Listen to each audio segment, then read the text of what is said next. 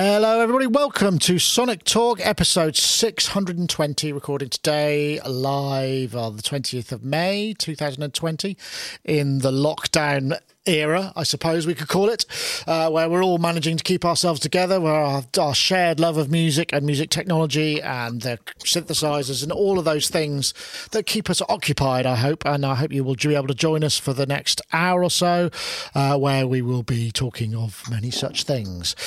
We are hoping to have a third guest, but so far he's not shown up, so we don't know. I hope it's all right, and he's got network and stuff. So we'll go over and we'll say hello to Mr. Dominic Hawken, who's over there in, I don't know where he is, somewhere in the UK, in a studio. Darkest West Sussex. West Sussex. Oh, is that where the Storks are? Yes.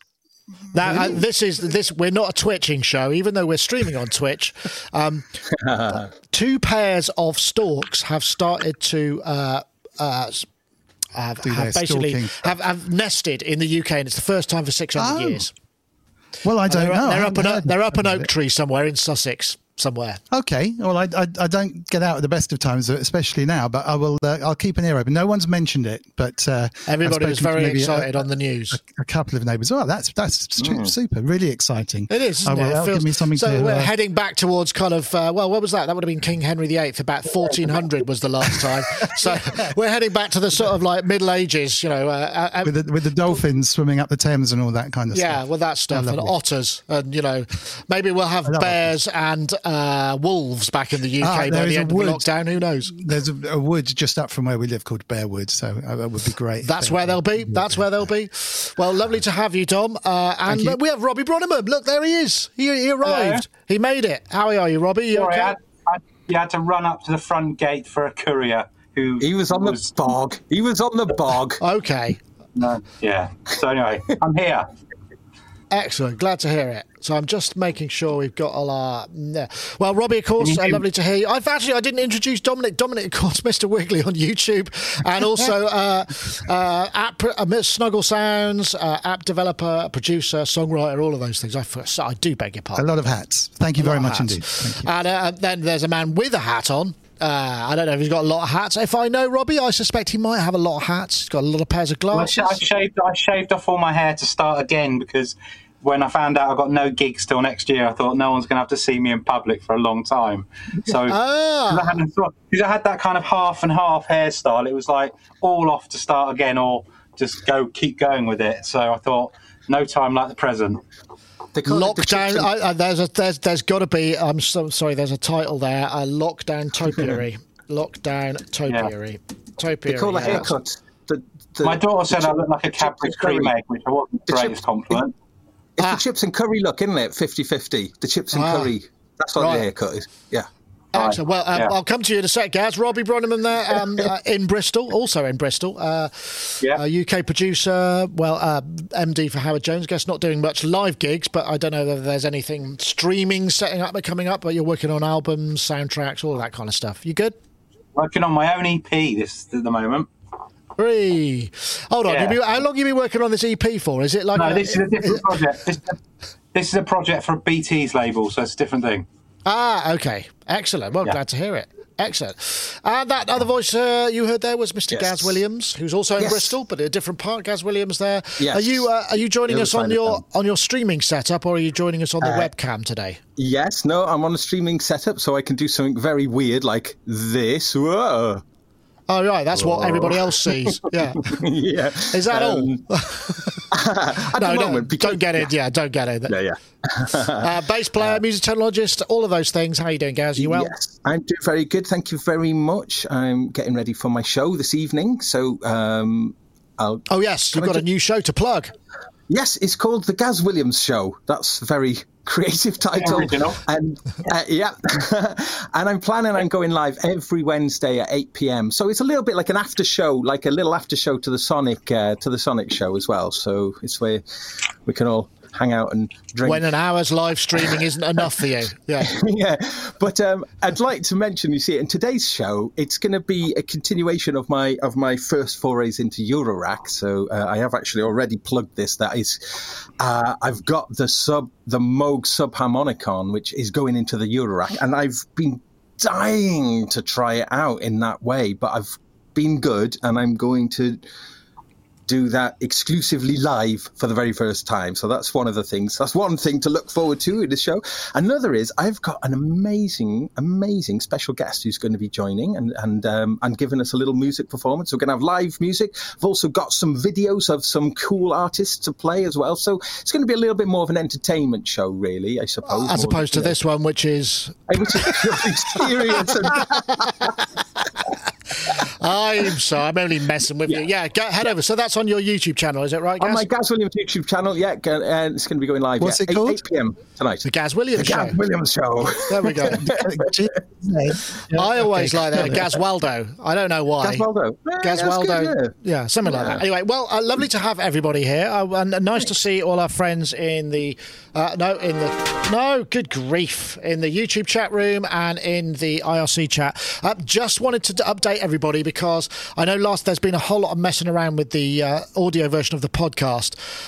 We got flooded with dodgy requests. We had 2 million downloads via Amazon last month, which was just insane, and it cost us a fortune, but we managed to get some refunds off Amazon, which is awesome. And I've also moved it over to a third-party hosting provider who don't charge for bandwidth. Hooray! So hopefully this feed should all be sorted out, but I know some of you might have been experiencing it trying to re-download a load of episodes because things changed, and we may change yet again, but I'll try and prevent any of that. So normal podcast should be resumed for your MP3 needs. So just wanted to put that out there for everybody who was maybe cursing us for eating up all of their mobile bandwidth while it downloaded 600 episodes all over again. Sorry. So, what should we start with? Well, let's start with, the big news of last week, we missed it because it came out after the show was on, was this Hello one. And welcome to Sonic Lab. I'm Gaz Williams, and today we are looking at the new Akai MPC Live 2, or the Right Honourable MP Clive II, as I prefer to call it. That's all I need to play, really. That's all you need to know. Yes, MPC Live 2, Akai MPC Live 2. Once you've heard that, you can't unsee it. Every time you look at it, you just think it's the Right Honourable MP Clive II. Yeah, or well, even the first one would now just be the Right Honourable MP Clive. If you don't know what that means, in the UK, a member of Parliament is called an MP. So you would call somebody the Right Honourable MP for, what constituency is the MP is MP Clive II representing? Essex, I reckon. Yeah. So he's pretty close to you there, Dom. He could be looking. He could be your He's probably looking at those Parliament. stalks right now, I would imagine. Yeah, conservation. He's a keen conservationist, but also really, really interested in new technology at the same time. We could riff on this for hours, couldn't we? But MPC, whenever there's some new Akai hardware out, particularly the it's MPC brand, it's a massive thing. And Gaz very boldly and thank you very much for taking that on, because I could never have got around to it. Took it on. Your headline takeaway from it, but people should watch the review, obviously, and they have been in them thousands. But the big thing with it is the fact it's got built-in speakers. And this is such a big talking point, really, because typically you don't associate built-in speakers with, high quality professional devices. If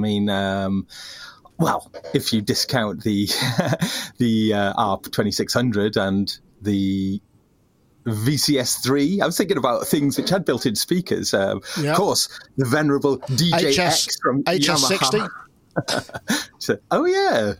Juno HS60. That was the Juno. That was the Juno, wasn't it, with speakers? Yeah. Yeah. So, one thing that has to be said about the MPC speakers, though, is that they do sound better than you would expect for built-in speakers. They call them monitor speakers, and they do sound kind of like monitor speakers. And I think what I say in the review, and it's definitely something I'll stand by, is that they certainly sound good enough. They're good enough to work with. And the thing about having it straight in front of you is the immediacy of it, the sound emanating from where it starts. There's something actually quite appealing about it. And it does run on batteries as well. So, you do have this kind of mobile thing. But again, I'm just quoting my review here. It doesn't have any microphone inputs, or it doesn't have kind of guitar level inputs or anything. So that's a bit of a shame, because it stops it being that one stop. Yeah. Yeah, you need. But I mean, I guess the main thing is with that is, obviously MPC workflow is an MPC workflow, and I think, as you alluded to, there's no real sort of global arrange mode where you can quickly move stuff around. It's all sort of pattern based and pattern change, so you have to be kind of into that, I guess. Yeah, and that's certainly my my biggest criticism of the whole thing, which is really more to do with the MPC platform. I know lots of people do like it and use it, but I think this is the thing. They did say to me, though, that I think your pattern lengths can be anything up to, I think maybe even 999 bars long. So you can build entire arrangements into single patterns. But I'm kind of thinking navigating, so there's ways around it. And, quite often creative ways around things lead to interesting results. So, so I'm not adverse to that. But I think, it definitely feels a little bit long in the tooth as a way of working. Pattern-based stuff, yeah. The pattern-based stuff. But also, I think other pattern-based things have changed, in terms of, like Electron, different tracks having different pattern lengths and things like that. Whereas, MPC, everything is in what they call sequences in MPC terminology is, you set the sequence and it could be 128 tracks of MIDI and on the hardware, on this one, 8 tracks of audio. And then that will be however many bars long that sort of sequence is. So, the idea so you could set an entire...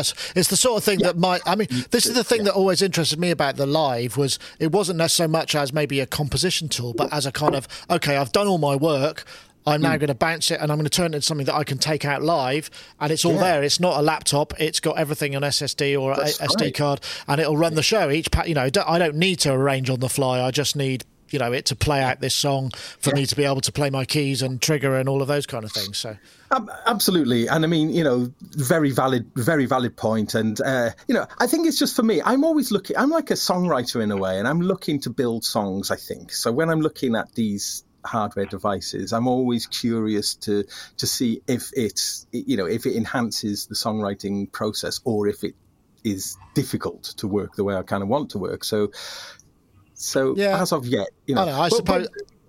Well, I was just going to say one thing. 2.8. This is 2.8, and who knows what's going to be in Akai? In MPC 3.0. There could be changes to that. There's certainly room. I know they've been talking about streaming from disk for samples, but that's just not coming. Dom, you're a pat. You've gone deluge, but presumably, did you go MPC first? I mean, have you been through the MPC? Yeah, no, I've got a massive soft spot for Akai. Because way back in the day when I was about 18, 19, a guy called Dave Caulfield, who ran Akai UK, kind of took me under his wing, and they sponsored me. And I'd gone out and I'd got a bank loan, and I'd bought an S1000 at the time to go off and do session musicians and kind of launch my musical career. And somehow I got in touch with Dave somehow. Anyway, so I'm there sitting at Akai, and I ended up going out and doing product demos for them. And I ended up with a rack of one of everything, literally. So at the time, that would be S1100, 1000, 950, 900, MPC 60, just sitting around whilst I would do this kind of product demos and work with them. And I wrote some software for them, which is what got me into software production, to power the Akai SO1, if you remember that. It was really cheap thing, but everyone wanted to look like the Pet Shop Boys with a screen, with a waveform on it. So that's how I got into software writing. So I owe Dave a lot. And my company then, at the time, wrote some software called Meza, which was the PC, at least the PC version, that allowed you to squirt samples backwards and forwards between PCs and really kind of a little bit before its time, I guess. Now it's just sort of second nature. And then when it kind of got taken over a little bit and the UK side of Akai became more of a distribution channel, really, rather than having huge clout. And I kind of lost touch. Dave's retired now. And I feel a little bit let down, I guess, in a way, by Akai seeing what's coming out, because it always seems to me a little bit unfinished.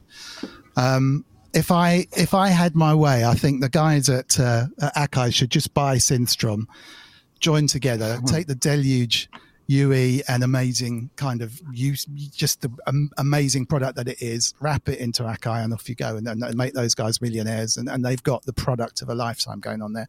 But with the MPC, was it the X, the last sort of big launch, it just struck me as a little bit rushed and unfinished, and then they seem to take quite a long time to get those software updates up to date, because I mean the MPC 60, well, classic machine, that workflow still works. You know, just the idea of being able to put one finger on a pad and then it repeats the hi-hat, and you can then just adjust the level of velocity of the hi-hat. I mean, that was a game changer. That made the influence on hip hop and rap that came out with just that one function was incredible. And there's no need to change that. There is a need, I think, to bring it up, just as Gaz said, so that, you know, if you want a song mode, there is 60. You're going 64 pads, yeah. It's not broken. It just always strikes me as being just a little bit unfinished, and I hope that, you know, they push it through. I do think that the part of this is probably down to the fact I think they were trying to centralize all their codes, so they were using the same code base across all the MPCs, and whenever you do something like that, it's always a disaster, to be honest. And if you can pull that off, that's amazing, and the upside of that is brilliant. But it's true for any company just with websites. Well, I mean, Bitwig, Bitwig parity across, Linux, Mac and PC, Windows, etc. Hello, Robbie. Are you a have been? Have you? I put it to you, sir. Are you or have you ever been an MPC person? I've never used one of those things in my life, because the first sequencer I got was D20, and then I moved on to an Atari ST with what was it at the time before, Notator, and then onto and then Logic. So I've just the idea of those things for me is never. Anytime I've tried to dip my toe in the water with Machine or something like that just sort of pattern based, all in one paradigm for me just never works. It never works for me, because I want to get under the bonnet far too quickly with things. So I've probably owned 2 drum machines in my whole career, and I've had about, God knows, hundreds of synths. So that tells you everything. Yeah, I know. Yeah. I think that there's the thing is, it's the non-linear way of working or the linear way of working, isn't it? It's that's the thing. One or the other. I mean, mostly one or the other. I mean, I know some people do a bit of both, but I mean, it's just, I have tried to dip my toe in it, and I just think, oh God, I can't do this. I just need to be able to move this here, I need to move that there. I've got to put this on that, and it just doesn't work for me. So I've never even looked at one of these products. So the only Akai product I ever owned was an S6000, and when I first got signed, I went on my first big tour, and the day of the tour started, it for some inexplicable reason, I went to back up my Jazz drive or whatever it was. I had the big one, what was that 1 gig one? Was it Jazz or is it Jitsi? Jazz, yeah. Jazz, yeah. And it was an really early firmware of the software, and I just sold 2 Roland S700, 770s to get this Akai, and I really was upset, because basically it was the worst move I ever made, because I went to back up the samples and it put bits of one sample into other samples. They were all mashed up, so there was like a bit of a kick drum in the middle of a vocal, in the middle of a bass. And, that would have been my software then. And I had one more Jazz disc, and I went, oh shit, I better back it up. And I did that, and it did it to the second one as well. Oh no! So the night before going on tour. So that's my fond memories of. I can understand why you might be slightly burned by that experience. That's not the sort of thing that you would. But I mean, I mean, but essentially, the MPC Live 2 gives you. It takes the MPC Live, which was smaller, it makes it a bit bigger, adds speakers, and adds the CV and gate, and keeps the batteries. So, if portability was the thing you wanted, there are 3 distinct areas that you can be in now: Live 2, Live, and the X. There was something else, wasn't there? Yeah, and the one. You got the one. And the one. And the one. Force. And the Force as well. And that's true. And the Force. It's a 64 pad sort of workflow. I know. The one feels like the sweet spot to me. I mean, it doesn't have the battery power, but it's got the CV and gate, and it's still quite small. And I was going to say one last thing though, just because the 2.8 update came out maybe like a week or so before the announcement of the Live 2. that is a really significant update for. Yeah, that MIDI hosting is astonishing, isn't it? MIDI hosting is really, really good. But the thing that kind of got me as well, though, was that some things that came out in that version, my goodness, before that was, because I haven't used it for a long time, I was really frustrated with a bunch of things. One thing, being able to just select track by just, Machina users will know that. You hold select and you hit pad 2, and then you've selected track 2. That wasn't in it until 2.8, and now you can do it. You hold the main button and hit a pad, and then you jump to the track select. And so I was kind of curious, why would something that's so obvious take such a long time to be implemented? Version 2.8. I would have thought that would be there from version 1. So I was just kind of curious. Maybe it's because of, as like Dom has mentioned, just how difficult it is. I don't know. They've got a good team. I mean, Pete Goodliffe is a smart cookie. But I mean, if they are unifying the code, then that's going to take a lot of time. Yeah. But once you're there, then it should be golden, shouldn't it? But so I was just going to say, though, the workflow. If you're someone who's maybe dabbled a while ago and haven't for a while, there's a huge bunch of new workflow enhancements, and also something which just seemed ludicrously spiteful before. You can put it into this notes mode where you can have it, like you can on some other devices like Machina as well. But you can have it play in scales, and you can play chords off the pads. But prior to 2.8, if you wanted to change any parameters in a different mode, like for instance, there's these very decent built-in soft synths, you would switch, you'd go to the soft synth editor, and the pads would revert to the kind of just the standard, and it would. Well, it's good job. Good job they fixed it. Yeah. Yeah, but again, you just kind of think, ugh. Yeah. So. So I was the reason I was mentioning that was just in case anybody had those earlier experiences with it. It may be worth looking again because, significant workflow increases in the 2.8, and that's for the entire range. Does anyone know? Can you get the MPC 2.8 plugin and try that before you get the hardware, so you get your head around the way it works? Is that a viable route? Oh. Because that's a very good point. That would make sense. Machina, you can't with Machina. It's only hardware. I think you might be able to. Well, because it works with all of the just like controllers, doesn't it? And there's various different controllers that they've released over the years. I'm guessing. I don't know. That may be a way to get around. Anyway, I think what we'll do now is we'll just have a little word from our friends over at iZotope. If you stay tuned, you'll be able to figure out if you either have won a copy of Ozone 9 Advanced or if you are going to win one. Stick around. Building on a 17-year legacy in audio mastering, Ozone 9 brings balance to your mix with never-before-seen processing for low-end, real-time instrument separation, and lightning-fast workflows powered by machine learning. Expect lower CPU usage and shorter startup times with Ozone 9 compared to Ozone 8. Experience fluid metering in a fully resizable environment that lets you track the most subtle details of your audio. Use more plugins at once, mix while you master without worrying about slowdowns or dropouts. And immerse yourself in a smooth, modern experience designed to keep you in your creative flow. As you can see, Ozone 9 is the fastest way to get your master off the ground. Thank you so much for watching. Be sure to check out our other videos and head to iZotope.com to learn more about mixing and mastering and to download your free trial of Ozone 9. Indeed, and we thank them very much for their continued provision of prizes. If you haven't won a copy of Ozone 9 Advanced, then it's well worth entering. We have a competition for you. What we're looking for is a Twitter competition, and I have prepared a tweet hashtag this week. I'll be pleased to know. We're looking for the hashtag LockdownMaster and the hashtag Ozone 9 to @SonicState and @iZotope Inc. Looking for the hashtag LockdownMaster, one word, and the hashtag Ozone 9, which is the number 9, to @SonicState and @iZotope Inc. And that's on Twitter. And we thank them very much for their provision of the prize. And we've also got a competition winner from last week. And the winner is someone called Cruz Beat Bazaar, or Cruz Beat Bazaar, @Cruz Beat Bazaar. Lots of Z's in there. And they tweeted the requisite hashtags and whatnot, and the supercomputer picked them. So congratulations. If you want to get in touch, you'll get your copy of Ozone 9 Advanced. Yes, indeed you will. All right.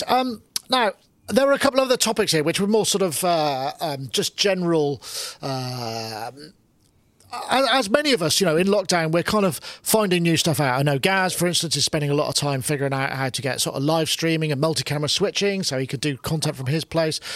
Dom, I'm sure, has things that he's working on. I've been doing various things, and Robbie, I'm sure you have. And so I had this kind of question, which was what was the last technical revelation that really helped you out? Because quite often when you have time to kind of, think, actually, I never really bothered to learn this, and you just go, boom, there's a light bulb moment, and I wondered, if anybody had one of those recently. Robbie, I know you've been through quite a lot of changes this week. Obviously I moved the computer finally moved it to Mojave, whoever it is, just so I could have Logic. I definitely wasn't going to go to Catalina because I wanted to still keep my power core going, trusty power core for one plugin, and it's all flawless. I managed to upgrade the whole system.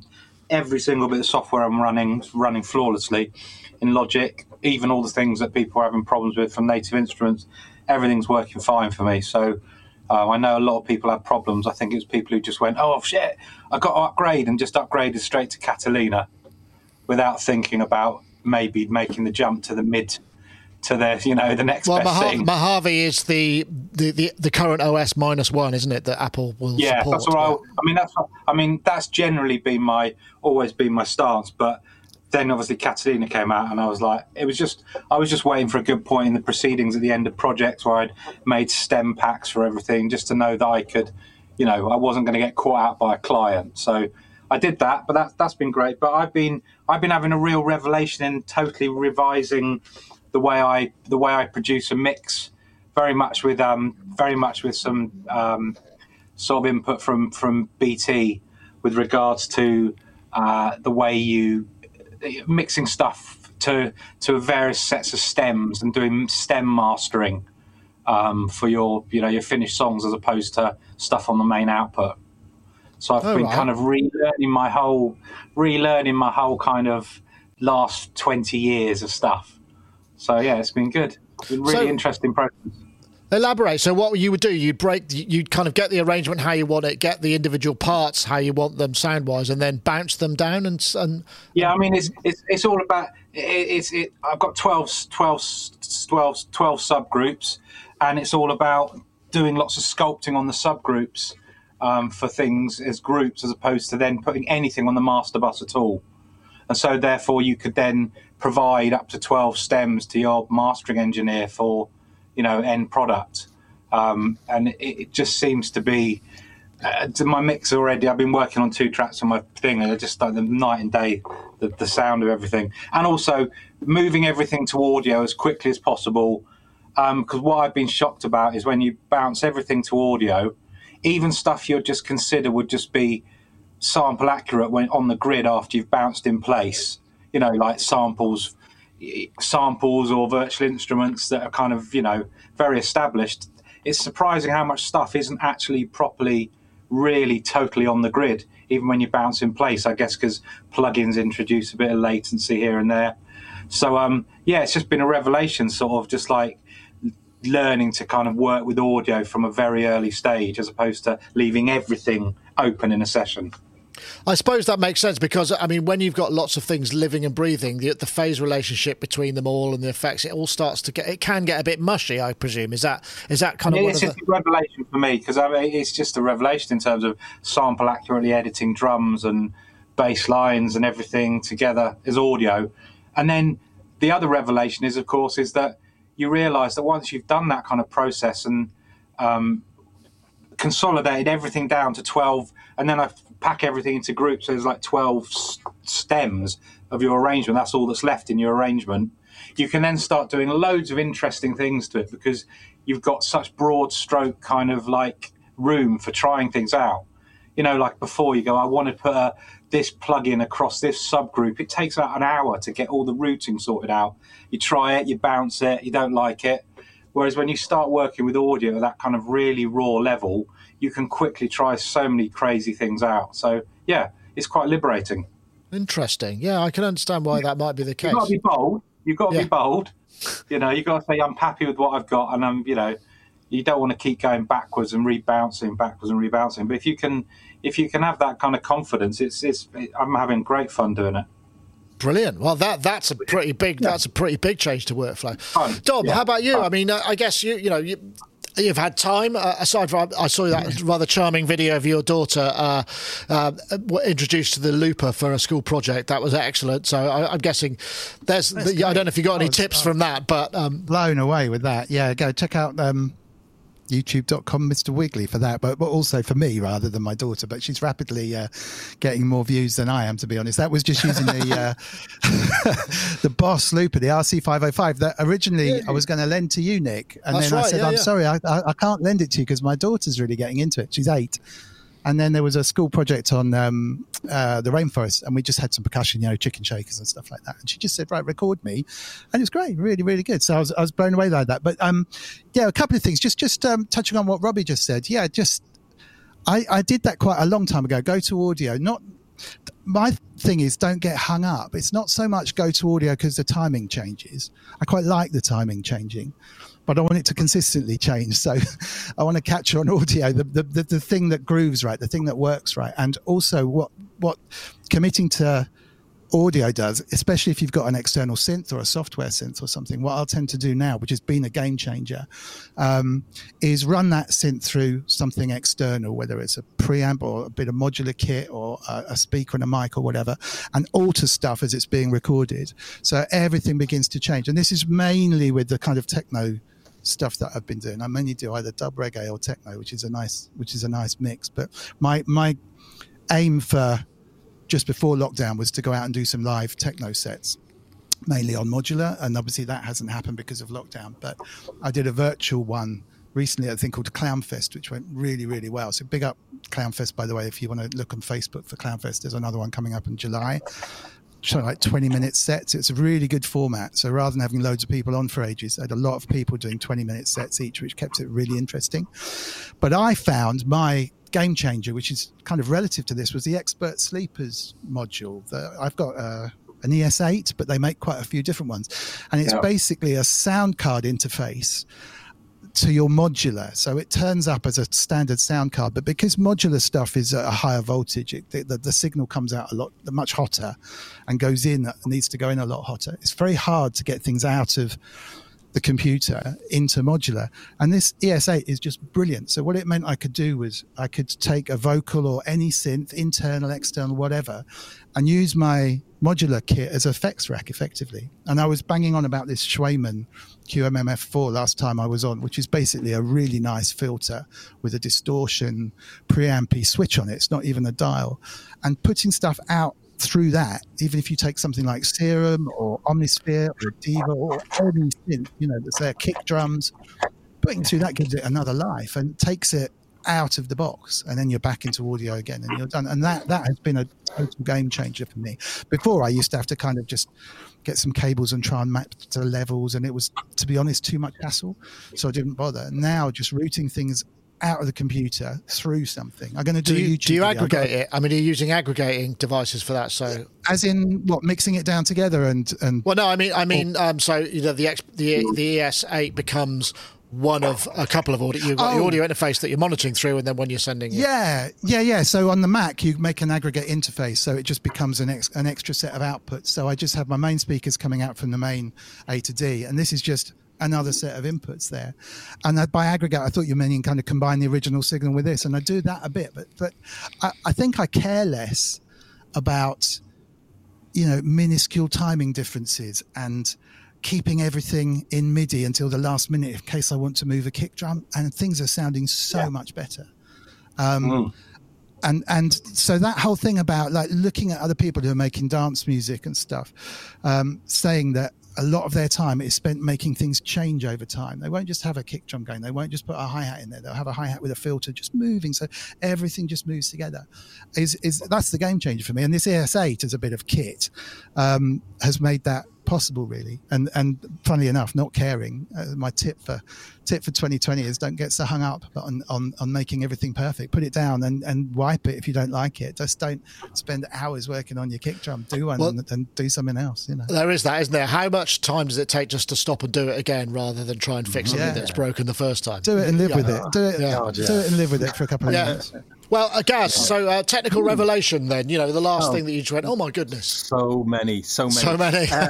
Yeah, I will say, just to carry on from what Dom was saying, and actually analog summing, the review that I've been doing of the Silver Bullet has definitely been very eye-opening in terms of analog summing. Because, to take something out of the digital domain, put it through a set of converters and then reconvert it back in is something that I'd studiously avoided. I'm not even sure when I made that decision, but I was of the kind of mindset that an AD and a DA only happens once. It happens on the way in from your microphones or whatever in to the digital domain, and it remains in there until it's played off a CD or off an MP3 or whatever it is. Only then does it come out of the digital domain. So I pretty much have worked absolutely inside of that for years and years and years. I know Rich Hilton is a big fan of analog summing, but having this device here for this review, sadly it's got to go. So it has really changed my opinion about taking stuff out. Now, of course, it's a pain to do that because it means you have to print everything in real time, I guess, and just it just adds a lot of time into the process, and it's do I have to take photos of the knob settings? That if it was just, can you just take a tiny bit off that, and then I want to reprint it again, like we used to have to do in the bad old days, in real time. So that sort of is the counter to it. But the effect of analog summing is really quite striking. And I mean, even if you're just doing it with just a stereo, just sending a stereo mix out and back in again, and the effect of the stereo image, that's the thing I think that's blown me away the most. And I've made my own conclusion about why that is, which I think it's this, that when you're in the box or whatever, and you put something and you say put it in the center, then that signal, identical versions of it exist in the left and right speakers. Then when it goes out through the analog, it goes out through an analog process, and then the very, very, very, and I mean, we're talking extremely subtle variations that happen when it returns in, that, say, vocal or whatever it was that's pan center, the identical bits of it in both sides is not quite identical anymore. And yes, okay. So that changed. And then, that across everything that was the same on both sides are ever so slightly different. I mean, this is my conclusion. I mean, I'm not entirely sure why it is, but it just seems to be deeper and more 3D and just like a much richer soundstage. And I've been thinking this, I mean, apart from it blowing my mind just how profound that difference is, just thinking that must be something to do with the reason. I mean, maybe someone could enlighten me as to what it is, but certainly from a mastering point of view, so I've been trying to mimic the Silver Bullet using the analog heat, which you can kind of get close to. It's not exactly the same. It starts to go off in a slightly different direction, but the advantage of using the analog heat is you can do it with Overbridge, and with Overbridge 2.0 seems a lot more stable and useful. So I think that's the thing. Analog summing, that's certainly. The other thing that's been blowing me away is OBS, but that's for a different podcast. Yes, well, it certainly is. But we are gonna. I think we're going to start doing a couple of things on live streaming setups and whatnot. Yeah. Reviews of equipment. So, just in, I got an email from Tats from Germany, Korg Germany. Mm-hmm. They've just announced something called the Pajama Cookbook, which is a guide to solitary self-feeding, which is to do with food and all sorts of things. If you go to korg-germany.de, you can get that and download for free. It's a PDF. In fact, I'll have a look at that, see what it looks like. Self-guided fair by Korg. So it's, a small team claiming to get Korg Germany off the ground. It's basically recipes from loads of people. Then we've got Mark Verba's Carnitas Tacos, or you can have Dave Smith's Margarita, inevitably. That's excellent. That looks quite good, actually. So, it's just like a load of people about nice things to eat. What a great idea, taking that out there. So if you want to check that out, that's at korg-germany.de. In fact, if I paste that in the chat room, then it will actually show up in the show notes in the right place. There we go. Why not? That works excellently. Okay, so that was an interesting idea. So let's think about this. What would we have next? Did anyone see the? The MIDI Designer 2 update, which I don't know if anybody of you have ever used this, but this was a game changer for me. Hi, I'm Dan Rosenstark from MIDI Designer, and in this video I'm going to show you our latest feature, which is showing and hiding panels from buttons. So the first feature is, this is actually quite a dry video, but for those of you who don't know, me and Gaz reviewed MIDI Designer Pro ages ago in Sonic Touch videos, and it's a really brilliant, and we still use it. In fact, I've got an iPad 1 over there that is running the maximum it can, is iOS 5.1.1, and the version that I have of MIDI Designer Pro runs that, and that runs the whole show. Not this show, but it runs the studio side of things, switching cameras and transitions, and putting things on the back screen, on the front screen, what have you. It runs all of that, and it's a really brilliant piece of software that allows you to create sort of custom buttons and MIDI. That's one thing I really wish I could update, but the problem is I've got the old Alesis IO dock, which has got the old 30-pin connector, so it just stays there connected and in the system, connects via Wi-Fi or USB and works. So this is 1.5 coming up quite soon. But again, this is this sort of controllerist thing. It's this kind of notion of creating this custom control environment so that you can have everything as you want it. It can evolve and take time. And we've been using, recently we've been trying with the Elgato Stream Deck and, all of those things. I don't know if anybody, I'm guessing, Dom, you might be familiar with the MIDI Designer Pro because it's a great piece of software. I'm a couple of versions out, actually. I'm so into that kind of control, to be honest, and I love the idea of macro controls, a bit like you can set up in Ableton really easily, where a knob doesn't just turn a filter, it'll push the resonance or push the bass up to cater for the lack of bass when the resonance goes up, that kind of stuff. And this is perfect. It's just perfect use of stuff like an iPad to do that. I haven't tried the new Logic that you discussed yesterday iPad interface. That sounds good. Omnisphere has a really good iPad style control service, but this is brilliant because effectively you can just make whatever you want, and MIDI isn't that hard to get your head around with the way to program that stuff. Certainly if you want to do something simple, this is probably the best thing that you could use to do it with.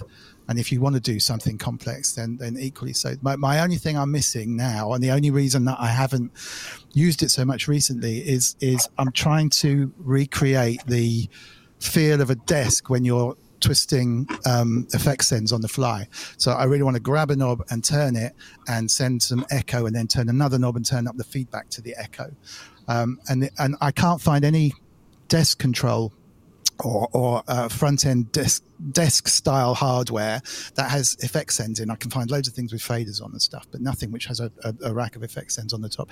So I'm going to go back and use this to do it, and then maybe try and set something else up to control it later when it comes out. But what I'm really missing from being in the box is just that idea of being able to grab 3 or 4 effect sends and just turn them on the fly and record them. And with this you can do that, which is great. My only thing is I kind of want a tactile knob sometimes. Well, the MIDifier thing is that I think somebody was talking about. No, Robbie, because you've got a lot of hardware stuff. I mean, you're very much in the box, and I know you've streamlined down your setup. I mean, are you finding that you're creating these kind of custom controls for your system? Yeah, I mean, Stream Deck, I've got pages and pages of stuff on that. I mean, I'm just creating stuff all the time for that. I really want one of those Electra One MIDI controllers.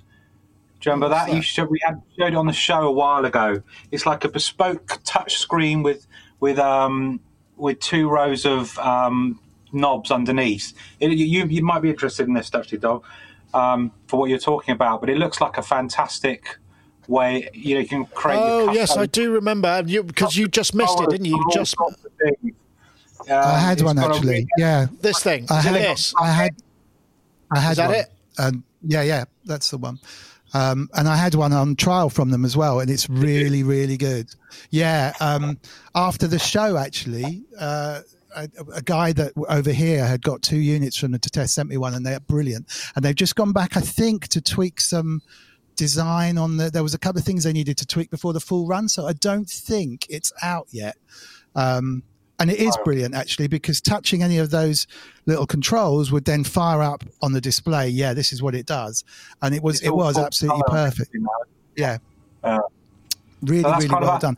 That's the one you haven't got that you want. That's what I would really like. I mean, you say I'm in the box. All the work I'm doing is pretty much everything's all analog, external stuff. So I've been printing off I've got the Wasp, the Cat, the Model D, and the Pro One all racked up. Is that your Behringer rack, yeah? Yeah, I've got like a little wall of Behringer and they're all going. Each one's got a Korg SQ1 connected to it, and then everything else is synced up. So I've got the Prophets, the OB6 and my modular, and the Hydra synth and the Quadrant and the Quantum, and I've been doing everything with that. So it's all been like printing all the time. Yeah, interesting. Gaz. Yeah. Oops! Oh, he's gone. I think you need to. The 30-minute limit on your camera. Here he goes. He's back again. God. I just have to press the remote button once, and do I remember? No. I've got to do that on my show later as well. Anyway, yes. Well, MIDI Designer. I mean, gosh, it must have been like close on 8 years ago, 7 or 8 years ago. Was it that long? Crikey! Or maybe 6 years ago. I'm not sure, but we did award it our illustrious Sonic Touch Gold Award, didn't we? To sort of to recognise that it was a really great piece of software, and you can use it as in between. You don't have to use the controls on the iPad screen. You could be using your bespoke controller and just use it as a sort of as a mapping kind of device as well. So it's incredibly deep, and it's. Well, when we looked at it, Nick, because I was doing a project, I think, which I needed a complex MIDI system for back in. Yeah, well, that was 2012, wasn't it? Yeah, 8 years ago. How about that? But I think it's an interesting piece of software in that it looks more or less the same. They've kept to certain paradigms that they've maintained, which I think is really good. Very clear to see what you're doing. So if you are using the touch display, you can have it so you can really customize exactly how you want it to behave. And I think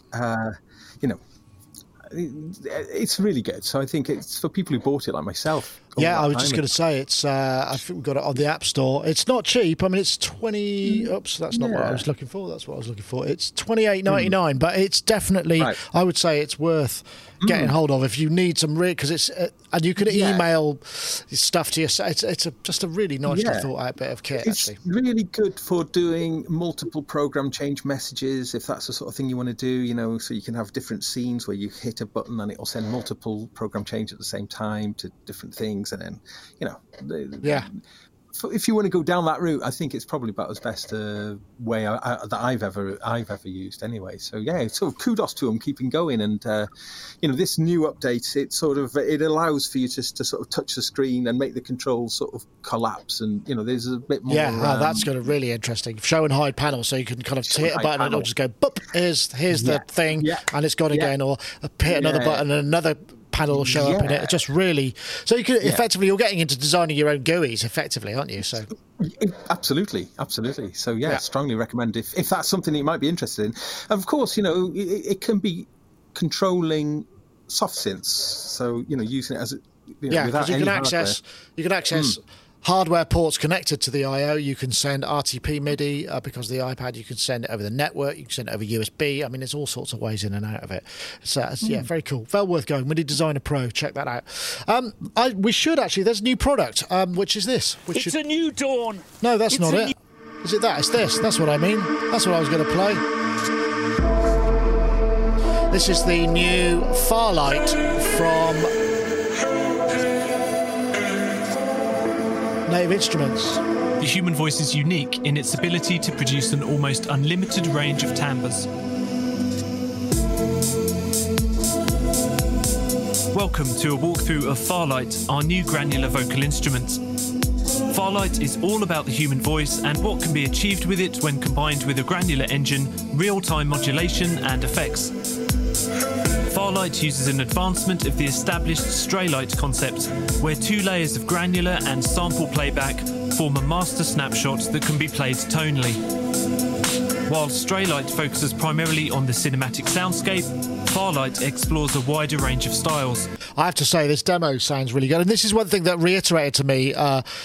I always forget this because whenever I load libraries into various things and you get contact libraries, whenever you listen to a Native Instrument drum library specifically, they just sound really good. They're like recording ready. They just there's something about the way that they do stuff. You just go, my God, that's fantastic. And you just don't. And I know there are other library manufacturers, but there's something about either the quality control or the engine they use or something. They just sound really good. And this is equally as much. This is very interesting. The other reason this came up is because Ala Alders, who is the Sonar Traffic guy, one of the Sonar Traffic guys from Holland. If you've been watching, he's been doing loads of live modular streams, and they're really good. He provided 44 patches for the Farlight, but this thing it looks like a really, it's another one of those. I guess it's built, probably built in Reaktor and given its own GUI and whatnot. And normally, so I think this is 179 reduced to 129, but it sounded really good. And it just reiterates this concept of how adaptable the human voice is as well. I got you on camera scoffing there, Robbie. What are you eating? Yeah.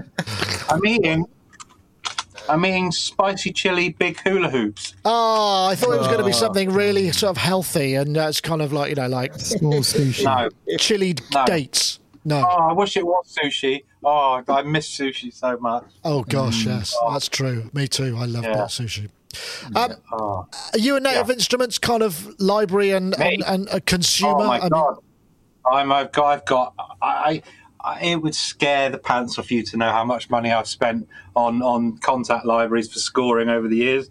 I'm a massive user, and complete whatever we're on now, 11, 12, 50. It's sort of like the incremental, like Saw movies, isn't it? It's like there seems to be a new one every 6 months. So I've been a big user right from the beginning. Reaktor, big user of. The FM7 I used to use a lot. All of them, massive, all of it. But mostly nowadays more the sampling side of it, so the contact side of it, and complete control, because I've got the 49 and the 88 in the studio, which I use a lot. So that integration, it does sound good though. Yeah. I mean, I don't know what the I don't know. I've got the other one. The other one's good. What's it called? Straylight. Straylight, that one. I'm a sucker for anything granular. I have been for years. So I mean, I consume anything granular. What does granular offer you that you're not finding elsewhere? Is it just a different perspective? I just love all the kind of weird time-based manipulation you can do of stuff, and extrapolating things out and making atmospheres out of it. I mean, I'm a bit overloaded here because I've got the Tasty Chips GR1 hardware granular sampler and the Quantum, but I still love Borderlands and all those kind of apps on the iPad I use regularly. So I just there's something about it. I just love it. I think it's because of the kind of music that I'm really into, the kind of the artists, electronic artists like Amin Tobin and BT and all those sort of people who are much more on the experimental sound design end of dance music and electronic music's always appealed to me. And granular just has that kind of ability just to go totally into the realms of far out. nonsense. So yeah. Far out, far light. Even there we go. There's but it sounds like there's a nod to Fairlight because especially with all those kind of ooey vocals. Dom. I mean, there was just definitely a sort of a little nod. Yeah, totally. Although completely not Fairlight related ultimately. No, but I mean, Kontakt is such a great platform. I agree with you with the sounds. I don't know. I mean, was it Yoad saying that he decided that different DAWs sounded differently? I mean, there is something going on in Kontakt in the way that it seems to process drums or process sounds in general. Well, the battery sounds really good as well. Yeah. The last one I got excited about up until this one, because I really like the sound of this, was Noir. Do you remember the piano one we touched on here? Nils Fram. Amazing. And straight after that, I bought that. It's just so usable, incredible sounding piano stuff. And this is the same. I think there's something about the human voice. I mean, we are designed to try and pull out human voices from all sounds, from way back when we were listening for people shouting for help or something. And so sparsely using these kind of weirdly tuned or strange vocal noises when they still have an element of human to them, it really pops out the mix. I mean, unfortunately to the point of being a little bit cliched now, maybe with they've been kind of all over pop for a while. On the demo for this, it does sound great, but I think it's a bit overused on those voices. But the pad sounds and stuff that are just always usable sound great. I mean, there's a few on Omnisphere that I use a lot, and this I think takes it to another dimension. So I'm really, really interested in it. I think it's really well put together, and I'm with Robbie. I think he said he's a massive user. Ho, good pun there with massive X and all that. But yeah, I've got Complete 12 or whatever, and I've also kind of ended up using mainly Kontakt stuff. The rest of it's is there and gets used, but actually if I kept a diary of all the soft synths I'd be using, Kontakt would be up there and not so much of the other stuff, I think, now. I wonder. And you are right. Sorry. No, I was going to say, I was going to reiterate, Nick. I mean, the quality of content that they are kind of one of those companies. It's a bit like they're like, the Apple of content, in terms of it's consistently high, and the people that they choose to collaborate with on releases like the Nils Fram thing and things like that, and the Una Chord or all those kind of things, it's always right up there. So I always feel really confident buying their stuff. That it's, I wonder if they have. Interesting. I mean, they must. Do you wonder they've got a consistent sort of sample A&R person that everything's gone through? They kind of, So it's got to be. I mean, Spitfire. There's these sort of big companies who are managing these massive, really kind of, epic projects. They've got to have like incredible procedures in place for quality control. Yeah, it's interesting, isn't it? The only downside to all of this kind of massive sample library stuff is you've got to carry all of this stuff around with you, and that becomes the kind of the pain in the arse. That's the thing that's sort of SSDs. Yeah, well, exactly, those little ones, but they're not cheap, are they? But they are small, I suppose. No. But it's still terrifying. I've got a little amazing little Thunderbolt 3 box, and it's got four terabyte SSDs in it. And it's about this big, the box, and I take it around with me when I'm touring. So I've got my whole sample library and a backup on my sample library and my whole audio drive and a backup on my audio drive always with me. And I just slot it in the studio. So I've effectively got all my samples all the time. But it's not cheap to do, but it's the only way of having access to everything all the time. Yeah. Unless you're like Yoad and you just have a 100 megabit line and everything's on Dropbox and you just download it when you need it and share it that way, because here's an intro. There was another topic about that, but not on the tour. But yeah, I suppose not. I know, Gaz. Well, you mentioned this actually when we were talking yesterday that the Farlight had come out, and it does sound really nice, I have to say. Yeah, but it's only actually 1.2 gigs as well. Right. Yeah, so it's a decently small footprint, really. I mean, with software, I'm still playing catch up with things from years ago, like from in the Native Instruments, like Rounds, and what was the little granular one that they did with a single sample in the middle, big. I'm not sure. It's incomplete anyway, but so from a personal point of view, I mean, I'm just not that interested in not just this, but in software really these days, other than the recording and some processing. Actual instruments, I've really lost the interest in software since. That's interesting, isn't it? I mean, I'm similar. I wonder why that is. I mean, I wonder what it is why we've been lost. What is it that is it that we're dropping away, or the fact that they haven't been compelling enough, or what do you think it is? They're super compelling. I think, as I say, it's just that the ones like Omnisphere sort of killed it in a way just by being like almost unassailable, brilliant, incredible, and I just feel, and I've mentioned this before, and again, this is like a personal thing, and I don't really make commercial music. I make shitty music. That's what I make. So I'm interested in shitty sounds. So, some nice, glossy, lovely, professional stuff doesn't really interest me a lot, really. But I was kind of meaning, I'm being a bit facetious there, but I love like the stylophone, in the new one, and it's horrible, dirty, flawed self, and I just love it. And I've been doing stuff recently with my Abyss, and I love it. And I have a relationship. Yeah, I know what you mean. It's harder to have that unless you're working. It's always on the other side of the glass. It's always over there. It's someone else's work, and you just, and they try and flatter you with just a few controls that you feel like it's yours to give yourself some sense of ownership on it. But really, it's just playing with your ego, really. That's Robbie. Yeah, I mean, I've got a very.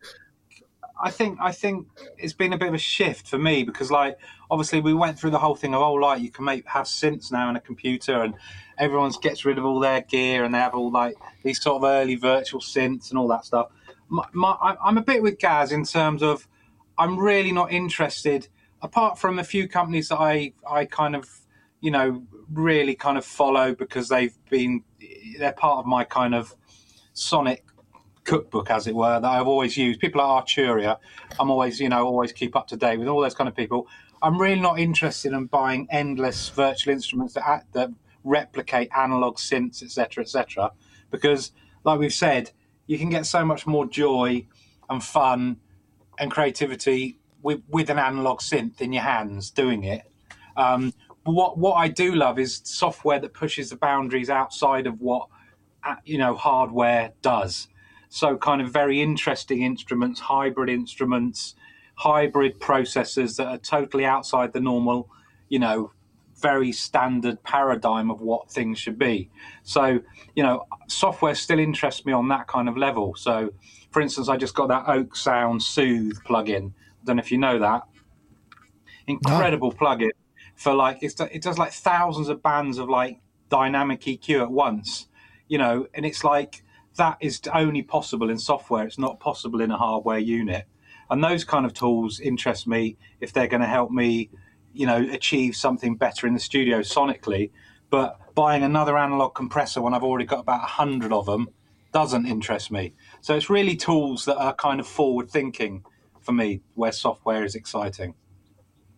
Yeah, I think that's. I mean, I suppose it's horses for courses, isn't it? And obviously, lots of people will say that software is generally more affordable, and that's true. I mean, this Farside is $179, so, and it's obviously polyphonic, and it sounds great from what I can gather, and it just depends on what you need it for. And Dom, I imagine sometimes you need it because you got a deadline and you just need to be able to recall it.